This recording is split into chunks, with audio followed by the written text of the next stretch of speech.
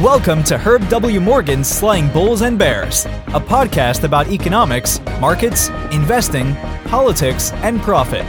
Every Monday, in less than 20 minutes, Wall Street portfolio manager Herb W. Morgan distills the complex and complicated into the simple and sensical. Here's Herb now.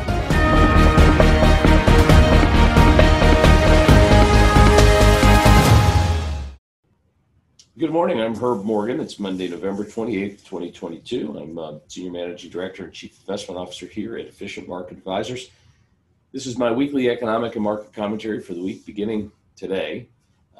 This is available as both a podcast and as a subscription-based presentation where you can see the graphs and charts that I'm referencing.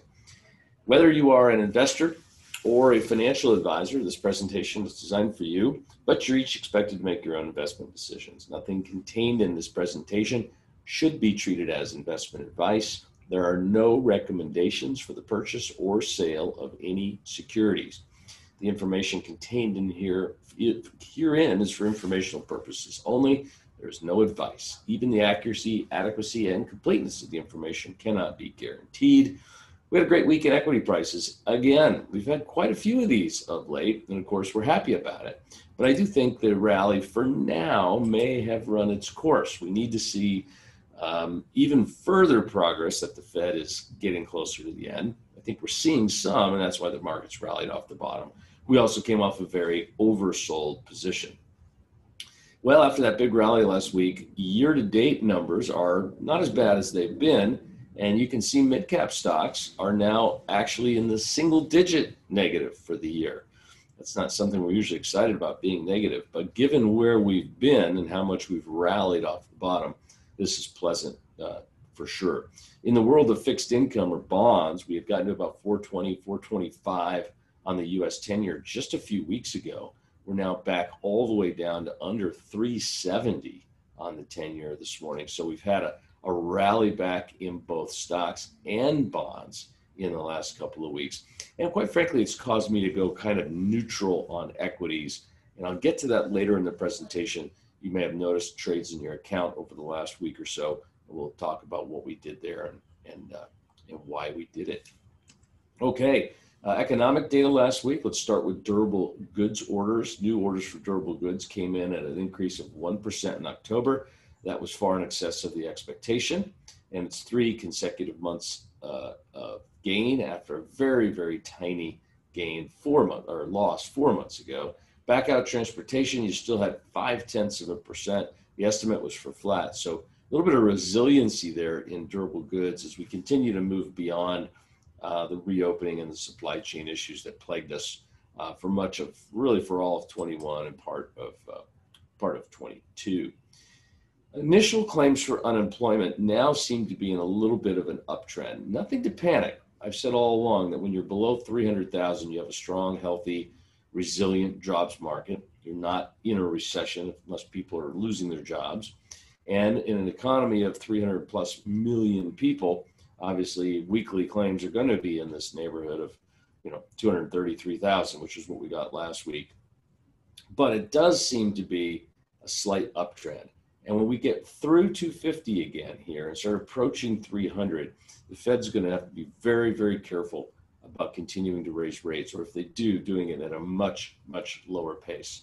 Because the one thing we don't want is to have significantly higher levels of unemployment. Although the Fed's been pretty clear, they think 3.7% unemployment where we are is too low, and that they think that it's inflationary and that unemployment should probably be low 4% range. So it's kind of interesting to know. S&P, which is the old Markit, their manufacturing PMI for the month of November, it's a preliminary report. We'll get the final report this week. Came in at 47.6, which is below the line of delineation between expansion and contraction. So, here we are, the Fed started raising rates, and you can just see here, slow, steady decline in manufacturing activity, which is what they want. That is the intention. If you're going to break the back of inflation, you have to reduce economic activity. To do that, question is, how long will they continue to raise rates when these numbers come in below 50? Will they tip us into recession? Of course, we don't know the answer to that. University of Michigan's November Sentiment Index came in at 56.8. It's a little above expectations, but you can see it's at a very low level. Most of the decline here is due to the excessive rate of inflation. You can see it stabilizing, even coming up a little as inflationary pressures have slowly begun to back out of the economy. We had a surprise gain in new home sales last month. It was really kind of a surprise. October new home sales came in at a pace of 632,000. The estimate was 570. I wouldn't read much into this. I still think this downtrend is well in place. You've seen spikes within the downtrend before, and that's just where we are. Interest rates aren't coming down substantially anytime soon. Building costs are moderating, but also not coming down anytime soon. So what was the big news last week besides the football and the turkey that we all enjoyed?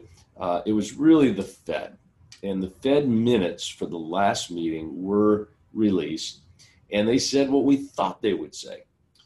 There was a strong consensus among the voting members that it was getting close to time to slow the pace of rate hikes. The vice chairman has become very vocal. Lael Brainard is her name. She's a former MIT and I think Harvard economics professor, highly regarded by her peers in the world of economics. And she has been leading the charge. Whereas Chairman Powell has been less likely to follow along with that view. He has been in the minority. In the end, the chair's view usually wins out. But Lael Brainard is seen as saying, hey, we overdid it on the downside. Let's not overdo it again. We caused inflation. We need to back off. And the minutes revealed that most people agree with her. This is the quote that I pulled. A number of participants observed that as monetary policy approached a stance that was sufficiently restrictive to achieve the committee's goals, meaning 2% core PCE inflation, it would become appropriate to slow the pace of increase in the target rate for the Fed funds. That's now. In my opinion, that's now. In addition, a substantial majority of participants judged that a slowing of the pace of the increase would likely soon be appropriate. Remember, there's no meeting in December, so there's, there's a meeting, sorry. What am I saying? There is. The next meeting is, I'm looking it up, December 14th. There's no meeting in January. And as of right now, the Fed funds market is pricing in a 50 basis point in December, and somewhere between 25 and 50 for February. So that's how much those rate hikes have slowed. And that's really what's given the market such a strong bid. That being said, we still have other things to get through. It's not just about rate hikes. And so we made a move, you probably saw it in the portfolio, to reduce equity. Not crazy, we don't go to cash or any of that here. We do modest increases and decreases in weights. Sometimes we'll do a little sector play or a country play or an opportunistic play. But our view was it was time to reduce our overweight to equity to get it in neutral. We are, been ahead of benchmarks for the core portfolios this year. Equity has really helped with that. And we see the fair value, along with a lot of other folks in the business, for the S&P at about 4,000. And that's where we are. We're at 4,000 on the S&P 500. Part of the reasons earnings have held up so well this year is because energy prices were sky high. Now energy prices are coming down. So that's going to be further pressure on earnings. I do think that as we get into December, and before the January earnings season, you're going to see continued number of companies guide lower, pre-report, pre-announce things, and earnings estimates in the research that I follow in the Bloomberg terminal as an example are continuing to get revised lower. So we took that neutral for us. By the way, if you're in the conservative tilt, it means you're a little below benchmark in equity. If you're in the moderate tilt, you're at benchmark. If you're aggressive tilt, you're still a little above. But we took that money and we put it into a cash-like vehicle. That's the 1 to 3 month Treasury bill ETF. And the symbol is BIL. That's all 100% Treasuries, no more than a 3-month maturity. It's not technically a money market. It's not technically cash, but it's very, very close. At least the securities in there are very, very close. So we feel that'll give us some liquidity when and if the market corrects further. we've got a little liquidity, or if rates go higher, we've got a little liquidity that can be moved into the longer end of the bond curve as well. Speaking of the stock market, there's a quick graph of the S&P 500. I think everybody got excited here in November when equities went above the 50-day moving average. You can see that here. That's the blue line. Went above that, and that blue line has stopped going lower. Okay, so that's a positive. But what you need next is you need to go above your 200-day moving average, which is this orange line here, and you need your 50 back up there too. So long way to go before we're ready to say all is clear on the equity front. So we thought it was appropriate to get a little more neutral.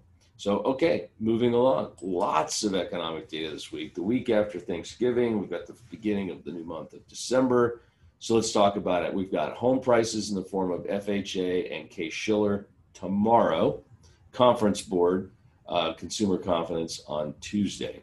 Expect declines in house prices. Expect confidence to be, what we got from Michigan last week.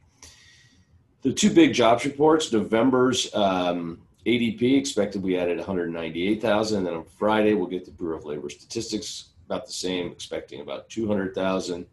Third quarter GDP revision, looking at 2.8. Personal consumption, core PCE, wholesale inventories, pending home sales. Chicago manufacturing expected to be in contraction. Job openings coming lower, but still very high at 10.2. Beige Book for that December 14th meeting that I drew a blank on a minute ago. We've got the final PMI for manufacturing from S&P and ISM, both expected to show contraction. Auto sales, 14.6 million. And then the jobs report, as I mentioned earlier, and unemployment at 3.7. As I mentioned too, the Fed kind of thinks 4.5% is a good number. 4.25 to 4.5 is a good number for unemployment. So I think there's a little bit more rockiness ahead in the financial markets. Doesn't mean you should try to time that or any of those things. Just means be ready for it and accept it. It's part of the process. We're going to get us to that, back to that inflation and back to growth in the U.S. economy. Thanks for tuning in, everybody. We'll see you again next week.